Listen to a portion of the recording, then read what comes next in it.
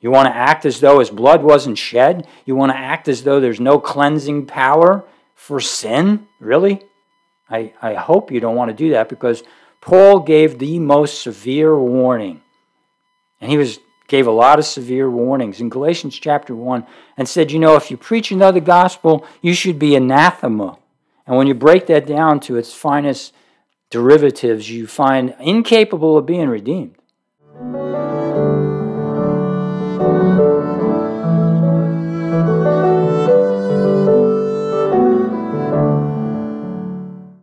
Hello, and welcome to this edition of That They Might Know, a podcast dedicated to proclaiming the gospel of Jesus Christ. I am your host, Dr. William Mazzella, and our teacher is my friend and brother in the Lord, Joe Durso. After enjoying this discussion of God's Word, if you're seeking discipleship or biblical counseling, please email us. Now for today's message. Dear Heavenly Father, I do thank you for this opportunity to share your Word. Thank you for this great letter that John wrote, his first letter. And I ask that you would grant to your Holy Spirit to illuminate, to make clear in a brief way, that these teachings from John. I pray you would open our hearts and our minds to the ideas as written in Scripture concerning fellowship, Son of God, revelation, so many things, what it means to walk in the light. I just ask, Lord, that you would just open this Scripture so that our hearts might understand it and we might put it into practice. I ask these things in Jesus' name. Amen. For today's lesson, we're looking at episode 47, the value of Christian fellowship. And this is in the Cultural Christianity series. Cultural Christianity. The value of Christian fellowship. I'm going to be reading from 1 John chapter 1 and verses 1 to 4 to begin. We're going to look at the entire chapter. What was from the beginning, what we have heard, what we have seen with our eyes, what we have looked at and touched with our hands, concerning the word of life. And the life was revealed, manifested, and we have seen and testify and proclaim to you the eternal life, which was with the Father and was revealed to us. We have seen and heard what we have seen and heard, we proclaim to you also, so that you may have fellowship with us, and indeed our fellowship is with the Father and with his Son, Jesus Christ.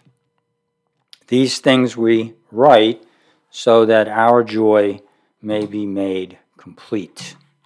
That's 1 John chapter 1, verses 1 to 4. We can say one thing about the Apostle John. He excelled with the way he began, of course, under the inspiration of God, but both his gospel and his first letter, of course, Revelation, second, third letters. I mean, he just begins so well. What was from the beginning? As in his gospel, he says, in the beginning was the Word. And the Word was with God, and the Word, the expression, was God. And here he begins the same way. What was from the beginning? I looked this up, and it can have a personal tone to it as to who, but really more closely, I think, to the Greek definition is what. What was from the beginning? We're looking at something more than a person. Of course, God is a person. We are made in his image, and we are people. God is so much more than we are. I mean, we can't comprehend God.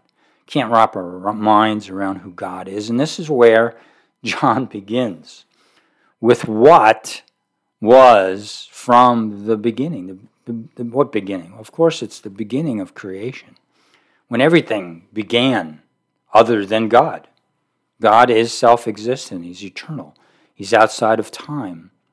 And so he's looking at God, and he's saying, what was from the beginning, what we have heard. The we, of course, is the apostles.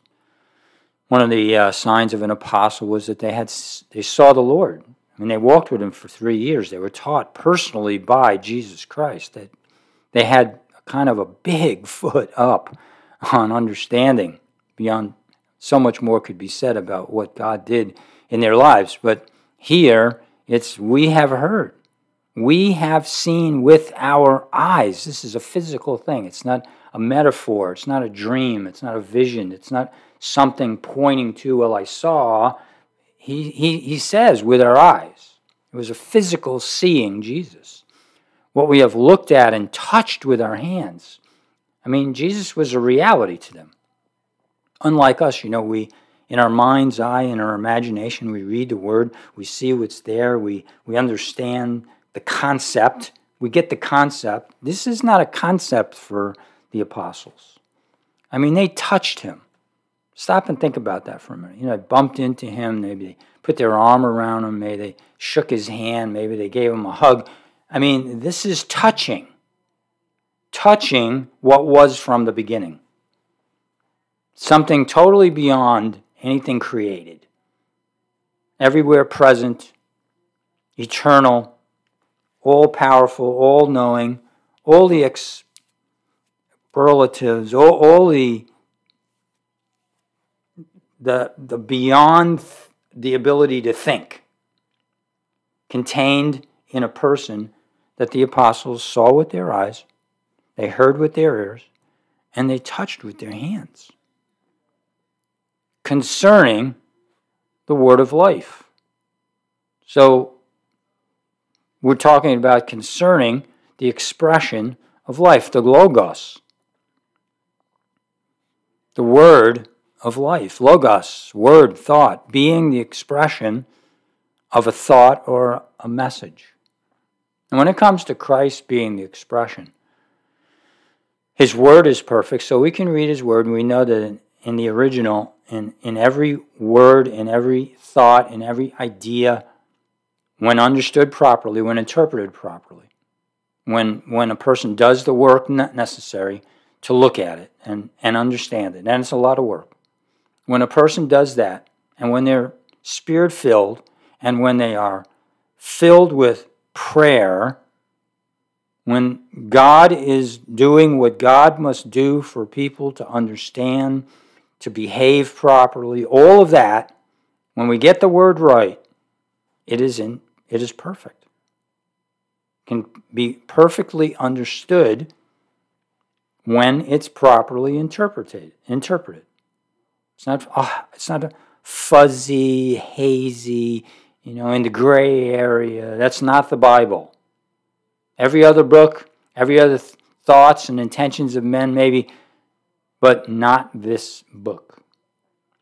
And so Jesus is the expression of the written word. The written word is what he wrote, and he himself, as the apostles saw them, expressed God in human terms, so we could understand.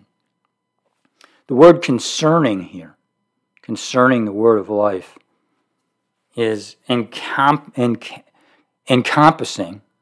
all respects. It's like where all the bases are covered. It's all inclusive. Concerning, really. Now, we understand that as soon as you start to think about God, he goes beyond our comprehension. It's not really referring to our comprehension so much as Christ himself, as his written word, gets it right. He gets everything we need to know is in Christ as the apostles saw him and as we see him as they express him in the word. It's everything we need to know is in Christ. So that the doctrines of grace and the doctrines of salvation, whatever the doctrines may be that we're looking at or talking about, they are everything we need to know. They're perfect when rightly understood. These are really, really important points. As children of God, as those who are seeking to know the truth, who are seeking to walk in the light, understanding that what we need is what we have. And it's everything that we need, we have, when filled with the Holy Spirit and prayer. Paul Corinth, when he wrote in his first letter in the second chapter, he said, when I determined to come to you, I determined to know only Jesus Christ and him crucified. Now, he did not mean that literally, that all he needed to know and all he was going to proclaim was the name Jesus Christ. That's not what he meant. What he meant was he would never deviate from the gospel as it was proclaimed by Jesus Christ. And it became the Word. They already had all the Old Testament.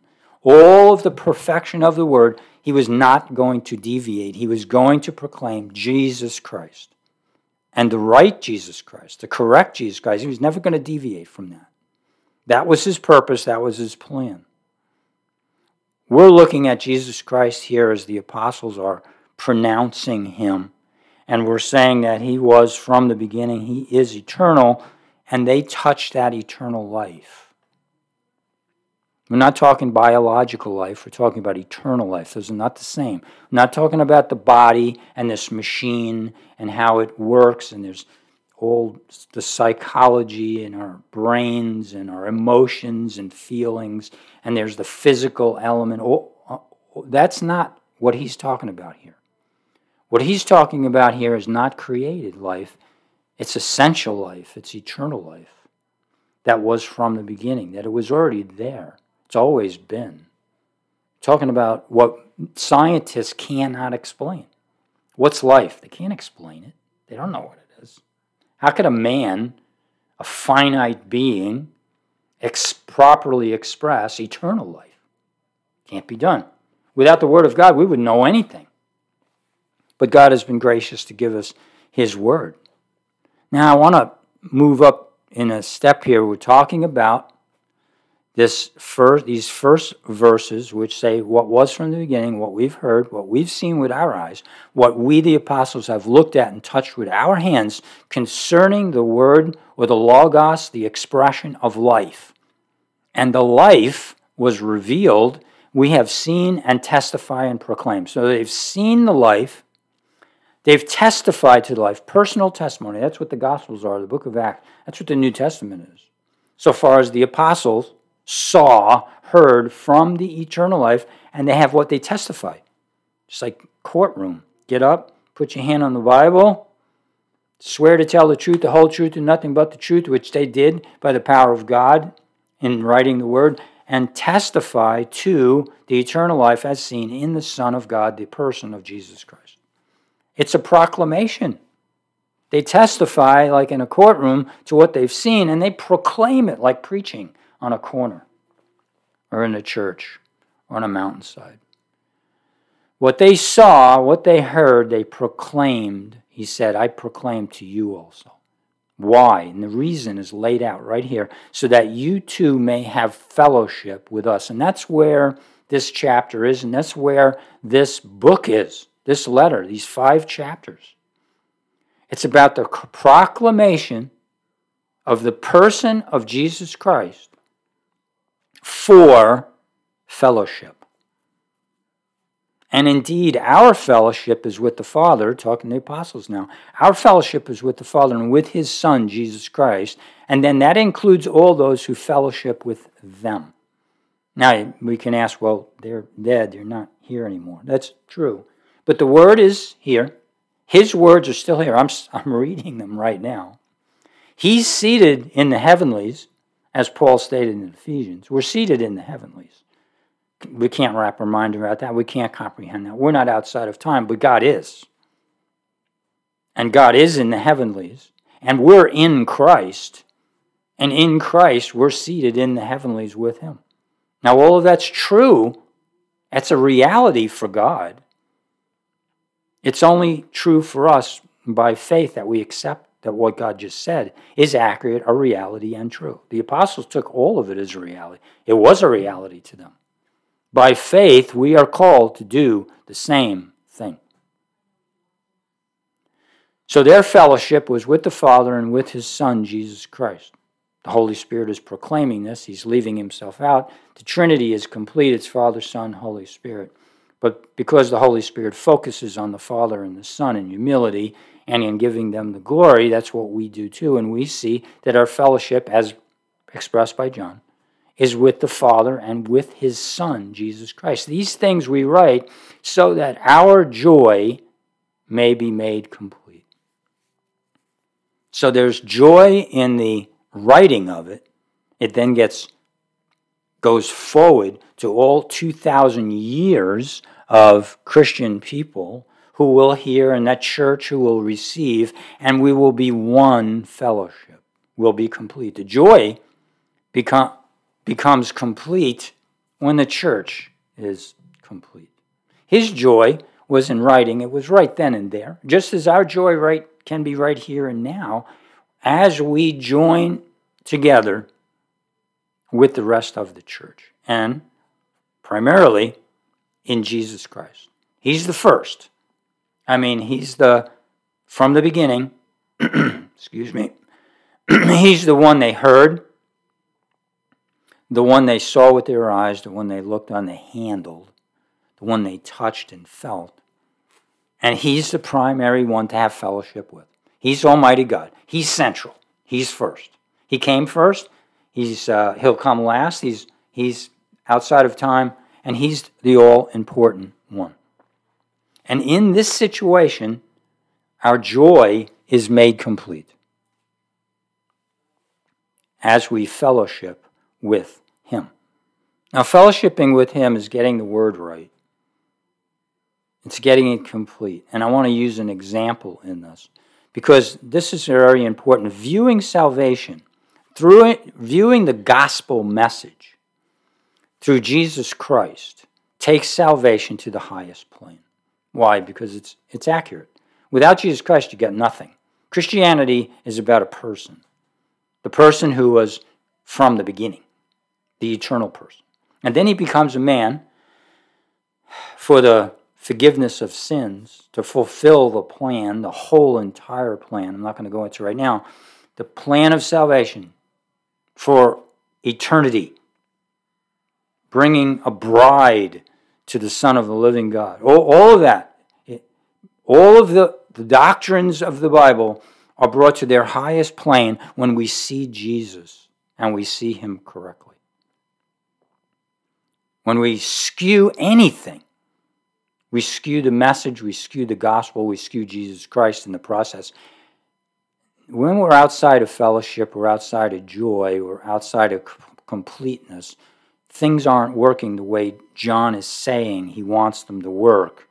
And the apostles proclaim to make them work in this first chapter. Now, we're going to look at 1 Timothy chapter 3 and verse 2, where we're told, as the English version says, the husband of one wife, but in the Greek it's a one-man woman, a one-woman man, sorry. One-woman man is very different than the husband of one wife. And now this is really, I know it's like you're going off topic. No, I'm not. We're talking about the gospel, and the gospel is proclaimed by John in 1 John chapter 1 is going to take us to another place very quickly. And I'm going to read quickly through it so you understand the context of this. This is the message, verse 5. This is the message which we have heard from him and announced to you, that God is light, and in him there is no darkness at all. If we say we have fellowship with him and yet walk in the darkness, we lie and do not practice the truth. But if we walk in the light as he himself is in the light, we have fellowship with one another, and the blood of Jesus, his Son, cleanses us from all sin. See, now we're getting into the message. We're moving from kind of an obscure picture of an eternal God into the message of the gospel that has to do with cleansing of sin. So when we touch any doctrine, like now we're looking at the prerequisite, the qualifications for an elder, and the elder is said to be the husband of one wife, or more accurately, a one-woman man, we want to know if we skew these things, if we wrongly interpret them, then we skew Jesus Christ and the message he brought and the gospel he accomplished. the good news of salvation. So is it the husband of one man? Well, no, in the Greek it's the one woman man. So his eyes, a man can be married one time in his whole life and never be faithful to his wife. And he could be an elder, and it can go in the dark rather than in the light. And he can be unfaithful all his life, and no one will ever know it because he's hiding it in his heart and in his mind. He doesn't say anything about it. He's not qualified, but no one can see it because it's in the dark. And people will take that scripture and they will crucify, and I'm using that metaphor in the worst way, crucify other Christians because they were married before and now they're not qualified to be in ministry. Well, there was. Now, Romans chapter 7, verses 1 through 6 is where I want to take us right now. In this context of men and women or having been married before. And this doesn't just include elders, but this is for people who are not even looking to be an elder. They're members in the church. They want to disciple. They want to live out their lives in obedience to Christ in every single way. And how they view themselves and who are they before God, having been married or divorced. And what the Apostle Paul tells us in Romans chapter 7 is, or do you not know, brethren, for I am speaking to those who know the law, that the law has jurisdiction over a person as long as he lives. And we're talking about the jurisdiction that the law has over a person, and he's saying it's as long as he lives. For the married woman is bound by law to her husband while he is living. But if her husband dies, she is released from the law concerning the husband. So now we're talking about married and whether you can be remarried, and once the husband dies, she can be remarried. Now we're talking about the jurisdiction of the law. So then if while her husband is living, she is joined to another man, she shall be called an adulteress.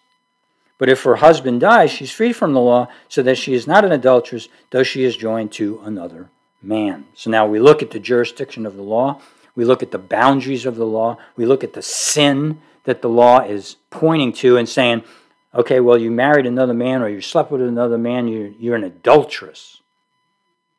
And then goes on in verse 4 and says, therefore, my brethren, you also were made to die to the law. This is not talking about a person dying and being freed in order to remarry. This is talking about the death of the person who becomes a Christian.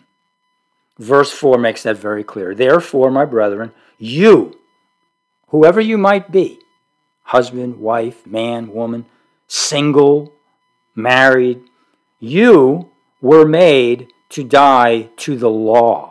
Jurisdiction of the law, done, finished, over, out.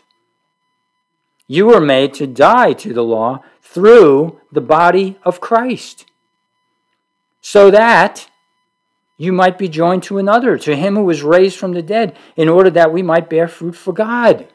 Wow, that's a big concept. So he's talking here about death and life. What did Paul say?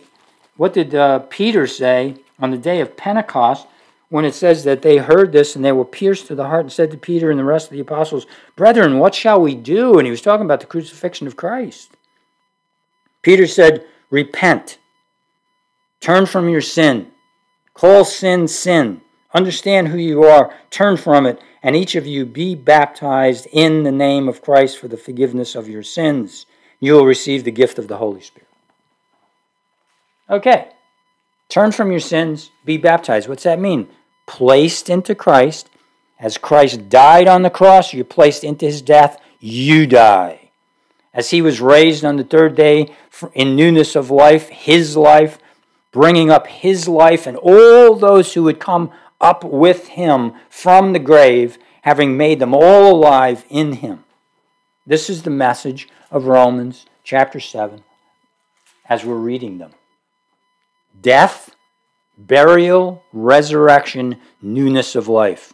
So what? Repent from your sin, be baptized into Christ, and you will receive the gift of the Holy Spirit, new life. Brought back to life, but not your life, not my life, not anyone's sinful life, but the life of Christ. Now, look at the cleansing, look at the forgiveness that we have here. In verse 5, in Romans 7, before we go back to 1 John, for while we were in the flesh, The sinful passions were aroused by the law were at work in our members of our body to bear fruit for death. But now we have been released from the law, having died to that by which we were bound, so that we serve in the newness of the Spirit and not in the oldness of the letter. I mean, are you getting this? I hope every listener here is getting this.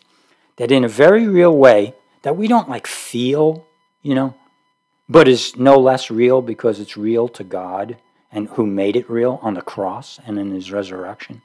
This is reality. Are you struggling with sin? Struggling with pornography, struggling with immorality, with jealousy, idolatry, covetousness. I mean, whatever the sin might be, you're struggling with sin. You know what? There's death and the newness of life. And it goes way beyond even the fruit that we can experience in our life, but this is going to cleansing and forgiveness of sin. So when I read this passage just right here, and I said, this is the message we have from him, and announced to you that God is light, and in him there is no darkness at all. If we say we have fellowship with him, and yet walk in the dark, we lie and do not practice the truth. But if we walk in the light, as he himself is in the light, we have fellowship with one another, and the blood of Jesus, his Son, cleanses us from all sin. That cleanses is past, it's present, it's future. It's a cleansing that is complete. Why? Because it's all sin.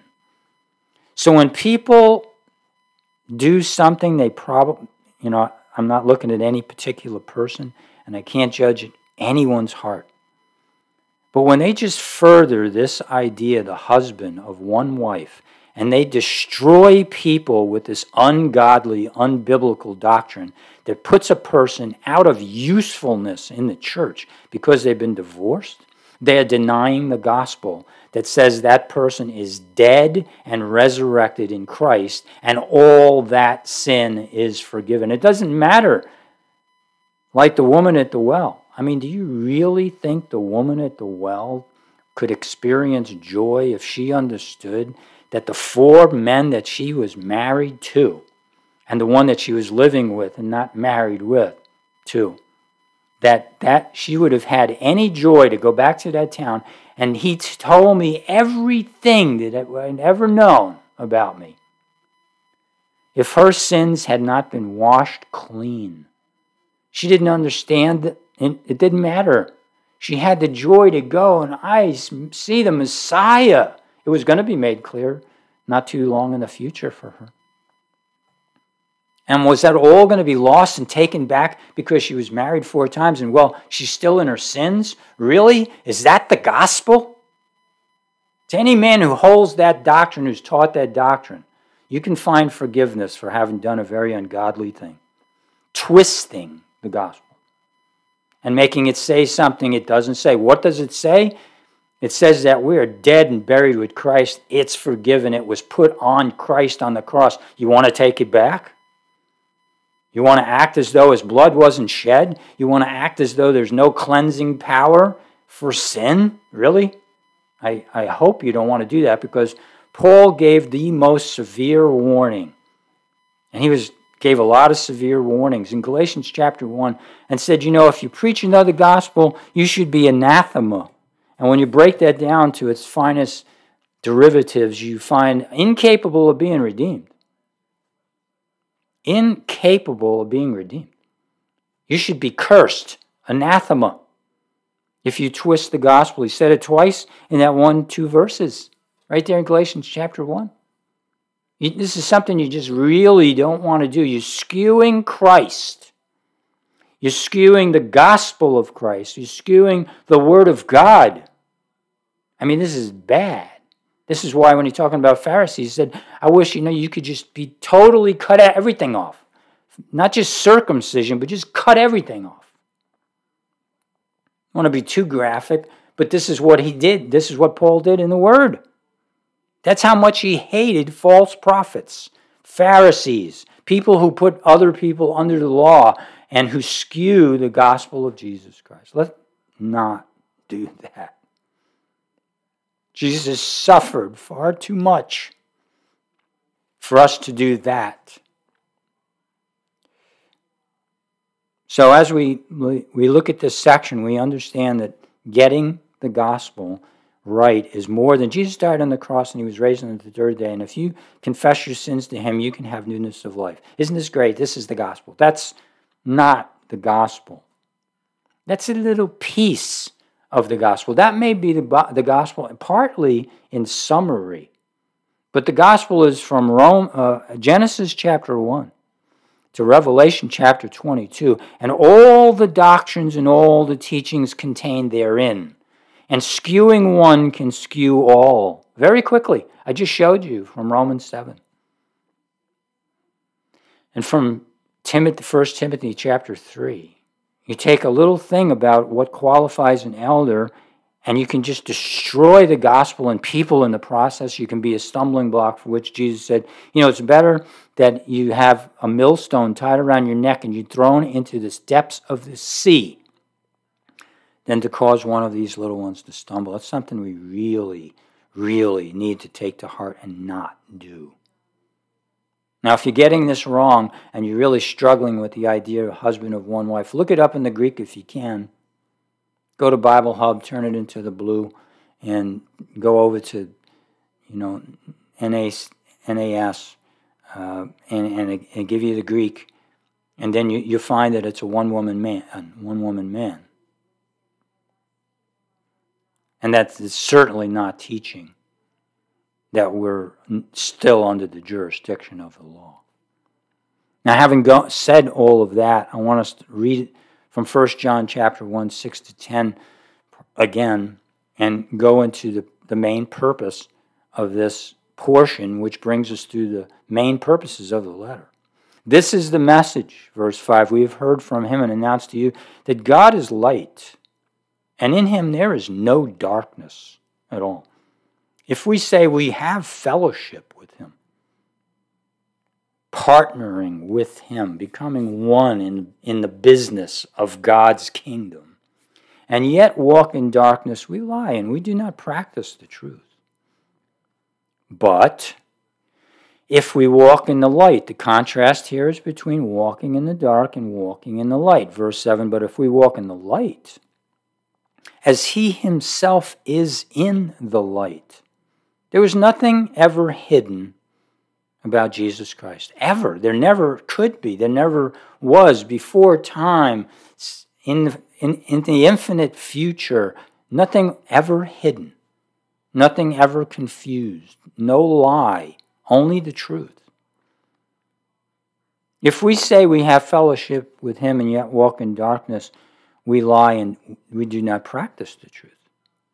But if we walk in the light as he himself is in the light, when you see Jesus in the light. You see him for who he is. He never, ever, even before Pilate, he never denied. He would walk away and he wouldn't want to take any glory to himself, and he understood he was going to the cross and he was taking the sins of the world on himself, and so he wasn't proclaiming himself king. Don't do that. Don't tell anyone that I'm the Messiah. He kept it under. But when he was confronted and Pilate said to him, are you a king? For this purpose I came. He didn't hold anything back. He wasn't hiding anything. There were things he didn't want said. Just like in Deuteronomy 29:29. The private things belong to the Lord. The things revealed belong to us. So whatever in the Scripture, what God wants us to know, that's there. He's not constrained by anything to tell us everything. That's not what this is saying. It's saying he doesn't hide anything. He doesn't lie about anything. Hiding in the sense of lying. He tells us what we need to know, and he's this divine, sovereign God, and upon his will, all things shall be done and accomplished. And so that's where we are right here. He walked in the light. He hid nothing. We have fellowship if we walk in the light as he is in the light. As he himself is in the light. always telling the truth, we have fellowship with one another, and the blood of Jesus, his Son, cleanses us from all sin. You got to walk in the light. You got to get it right. If we say we have no sin, now this is the completion of this chapter, and this is the other side. If we say we have no sin, he's talking about telling the truth. We are deceiving ourselves, and the truth is not in us. No person who comes to Christ, even though every sin, past and future, until their death, until they're resurrected and they're brought into the presence of Jesus Christ, until that time, all of that sin is cleansed away. But even though it's all cleansed away on the cross and it's all forgiven, that's not to say that people don't sin anymore. Obviously, we're in a sanctification process. We're not perfected, and we're capable of sinning. We're capable of lying. We're capable of idolatry and covetousness and immorality, and all those things that the Corinthian church expressed so well by sinning so much. All of that, he's saying, if we say we have no sin, we're deceiving ourselves and the truth is not in us. Fellowship is cut off right there. Verse 9, if we confess our sins, he is faithful and righteous to forgive us our sins and to go on cleansing us from all unrighteousness. Present continuous tense in the Greek. Go on cleansing us from all unrighteousness. And that cleansing is not in the judgment room of God. It's not what took place on the cross of Christ. That is in our conscience. There's two elements going on here. There's the judgment. There is what goes on in the courtroom of God, and there's what goes on in the courtroom of our own heart and our mind and our conscience. And he gets to that later on in this letter. So he is faithful and righteous to forgive us our sins and go on cleansing us from all unrighteousness.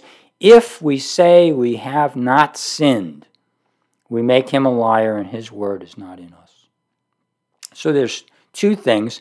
There's if we say we have no sin, like right now, like I'm good. I'm not sinning right now. Or if we have not sinned, in verse 10, we make him a liar. There's two people here. There's the person who's a true Christian, who needs to walk in fellowship and in the light and in the truth. And there's the person who just says they're a Christian, and they deny the fact that they ever had really any sin. Maybe with their mouth, they say, oh, I need forgiveness from Jesus. And, they want to rush right into, I'm saved, I'm good, I'm okay. And when the reality is they're not born again, they haven't repented of sin, there's no reality to their words. It's just in their heart, it's just words. So John here is putting all of this and bundling it all up in darkness and light, in truth and lies, in deception versus walking in the light. The one who walks in the light has fellowship with Jesus Christ, and such a person is not required, at certain times maybe, but there is the going to God and finding forgiveness. Then, as led by the Holy Spirit, there may be sharing that as God leads, because we can become a stumbling block to people by sharing about things that we're going through, or we may heap on ourselves unnecessary judgment from people who can't handle it. But in a safe environment within the church where it's actually meant to be shared, once it's all cleansed before God, so that if a stumbling block does arise, it doesn't matter because God forgives me and I'm good with God, no matter what you may say or think. And when I say you, that goes out to anyone who might be off track and not understand the impact and the reality of the gospel. So escaping the darkness is what we want and what we need to do. The revelation of life is the eternal life which was with the Father and is revealed to us. And that life is an expression of forgiveness, mercy, grace, love, unconditional love, where all the sins of the people that Christ forgives, chosen by the Father John chapter 17, given to the Son, and the Son takes them and he dies for them.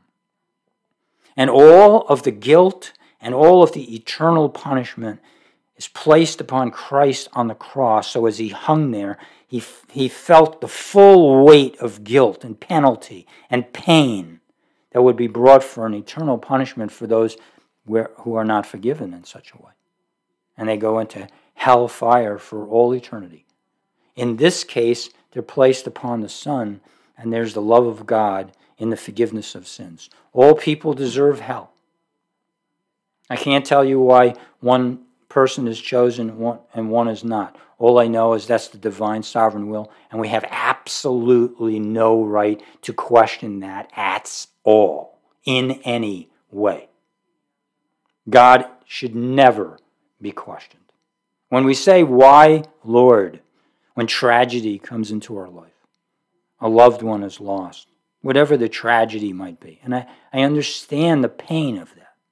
I understand the demonic spiritual warfare in that. I understand the world and the flesh and how could you let this happen? There's two ways of asking the question, why, Lord? There's the way of asking it, how could you do such a thing, which is heresy. It's blasphemy. It's the words should never cross our mind, our heart, our soul, or our lips.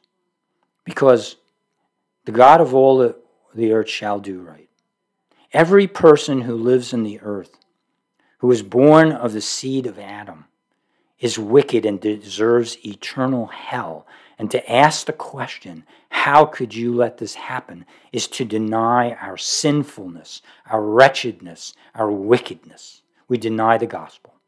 Any person who does and thinks such a way is denying the basics of the gospel message and beyond the basics. We do not ask such a question to blaspheme God. We can say, Lord, why did you let this happen? As to say, for what reason do you want it? What do you want to change in me? We are to be conformed to the image of Christ. All that takes place in our life, everything that takes place in life is for this purpose. We know that all things work together for the good of those who love God, for those who are called according to his purpose. What purpose is that? That we be conformed to the image of Christ.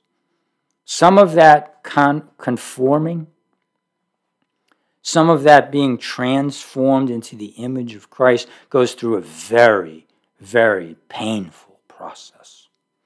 I get it. I get it. I know what it is to lose someone you love very much in death, and you can't see them, and you can't touch them, and you can't be with them anymore. I get it. That's not a reason to blaspheme God. Not as a sinner standing before Almighty God. And all my sins have been cleansed away. I mean, they're gone. There's no fear of judgment. There's no standing before Christ and having them revealed because Christ paid that price.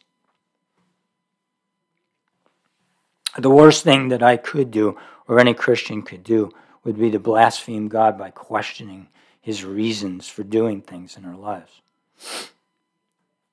What we do as Christians and how we enter into fellowship with God is we escape the darkness. The darkness there in the Greek is a brand of moral, spiritual obscurity. It blocks the light of God when faith is lacking. You hear that? It blocks the light of God when faith is lacking. It puts a person, born again and regenerated as some of us are, into the dark. Paul wrote to the Corinthians in his second letter, which is really his third letter, but in chapter 4, 3-5, and even if our gospel is veiled, it is veiled to those who are perishing. in whose case the God of this world, small g-O-D, the devil, the God of this world, has blinded the minds of the unbelieving so that they will not see the light of the gospel of the glory of Christ, who is the image of God, the true God, through the glory of Christ. For we do not preach ourselves, but we preach Christ Jesus our Lord, and ourselves as slaves on account of Jesus. That's the true prophet. The Antichrist doesn't preach Christ. The Antichrist preaches himself. He seeks to bring people into bondage to him. He twists the gospel. He skews the truth of the gospel. He turns light into darkness and truth into a lie. It's all about deception. It can be done in such subtle ways. Practicing the truth is about being an authentic Christian. It's about transparency. It's about openness and honesty as Christ and the Holy Spirit would allow and would lead. Authentic fellowship with Christ means we no longer walk in the dark. We no longer skew the truth. We no longer block the light because of a lack of faith. I mean, I understand that none of us are perfect and we don't walk up to the measure of Christ in these things, but we are called to walk in a manner worthy of our calling. Authentic Christian fellowship demands transparency with Christ and as led with others. Authentic Christian fellowship demands transparency with Christ in truth and with others as God would allow. If we walk in the light, we experience complete cleansing. If we walk in the light, we can experience by faith complete cleansing from all sin. Past, what will be future, and even in the present as we confess sin. Now, confessing sin is a fairly important part of this process. To deny our sin. Now, here's where prayer comes in. I don't want to leave prayer out of this. It's so important because we're talking about fellowshipping with God. There's no fellowshipping with God without prayer. Forget it, doesn't happen. There's no fellowshipping with prayer with God where sin remains. And more than that, where it's denied. I'm talking about not something that we're not aware of. I'm talking about something the Holy Spirit speaking to the conscience of a Christian, and he's saying, this is sin, this is sin, this is sin. Stop it. Let me lead you to the cross of Christ, what the Holy Spirit always does. Let's see Jesus. Let's see the power of Romans chapter 7, for example. Let's see the power in Ephesians chapter 3, for example. Doctrine, theology, the Holy Scriptures, portion after portion after portion, made clear to us for what? For victory's sake. So that there can be cleansing through theology, rightly understanding the Bible in truth, and we can experience the forgiveness of God on an ongoing basis. And so we go from 1 John chapter 1, where acknowledging sin as soon as it comes up, as quickly as the Holy Spirit makes it known, or our conscience does, and we reflect on these things so that we can go to 1 John chapter 2 and verse 1. These things I've written unto you so that you don't sin. Now this turns sin, and it overturns sin, and it turns failure and sin and wickedness, and it overcomes, and it becomes a reality of not sinning. He's not writing these things to give us permission to sin. He's writing these things so that we will not sin. And this is the value of fellowship with Christ in prayer. And this is the value of fellowship with the body of Christ as we are led in a safe environment to make these things clear and known. We do not find forgiveness of sins from people. Do not misunderstand the text. We find fellowship with people and transparency. We only find forgiveness of sins in Christ. And that's something that happens and begins and ends in prayer. You have to understand this concept. If you don't spend time, and my suggestion is to spend time in praising God. I don't like to put it down to it has to be done this way. Look, you pray as you're led. But I have found personally that beginning with me is not the best place to start, even if it's in confessing sin. Sometimes it's so neat, I got to tell you this, God. Okay. But beginning in the place where John begins, with that which was from the beginning, is the best place to start. Eyes on God. Eyes on worship. In the context of forgiveness of sins, of the gospel of Jesus Christ, baptized into Christ, raised from the dead, this picture of glory of what Christ accomplished on the cross and what he fulfilled and brought up from the grave in his newness of life. Praising God for so many things, not just that gospel portion of the cross, but also praising God in every way, as God might lead you on any given day. Praising for the extent of his glory, the extent of his person in his infinite attributes, in which he knows all things and he's good in that way. That's how good he is. How big he is, that's how good he is. How forgiving, how gracious, how merciful, how kind. I'm talking about praising God in prayer and going from this exhilaration of seeing God and glorying in his greatness, going from that place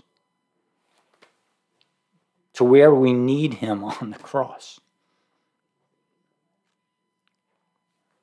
where we have to find him for the forgiveness of sins and the resurrection from the dead. And so everything is cleansed away, and so we can have pure fellowship with the living God. And in that pure fellowship with the living God, we can, at the right time, have fellowship with others. Without this fellowship, there's no salvation. If this kind of fellowship is not existing in your life, I dare say, if it never exists in your life, well, there's a huge problem. And the huge problem is you're not in the kingdom. Doesn't matter what you think about it. Doesn't matter what you feel about it. Doesn't matter what you've been told by people about it. You're not in the kingdom. Because the kingdom is about people who talk to God, and they talk to God in prayer. My Father's house shall be called a house of what? Prayer. Not teaching, as important as that is. It's not a schoolroom. It's a house of prayer. Why? Because without talking to God and without fellowship with God, there is no salvation. It's personal. It's regenerative. Your heart is made new. Old things have passed away. All things have become new. Without that newness, there's no salvation. There's no fellowship. There can be no fellowship.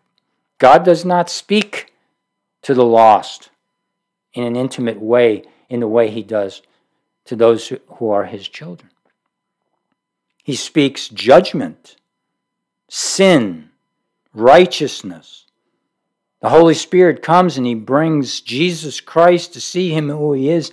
And when he's rejected, because people are too proud, because they're unwilling to acknowledge their sinful condition, they are rejected and they go to hell. This isn't my plan. This is the plan of God, and it's righteous, and it's holy, and it's true. So prayer is key, personally and corporately. And we'll get into that in later sessions, later episodes from 1 John as we continue to look through this cultural Christianity. And Christianity is not cultural. Christianity is in the Word.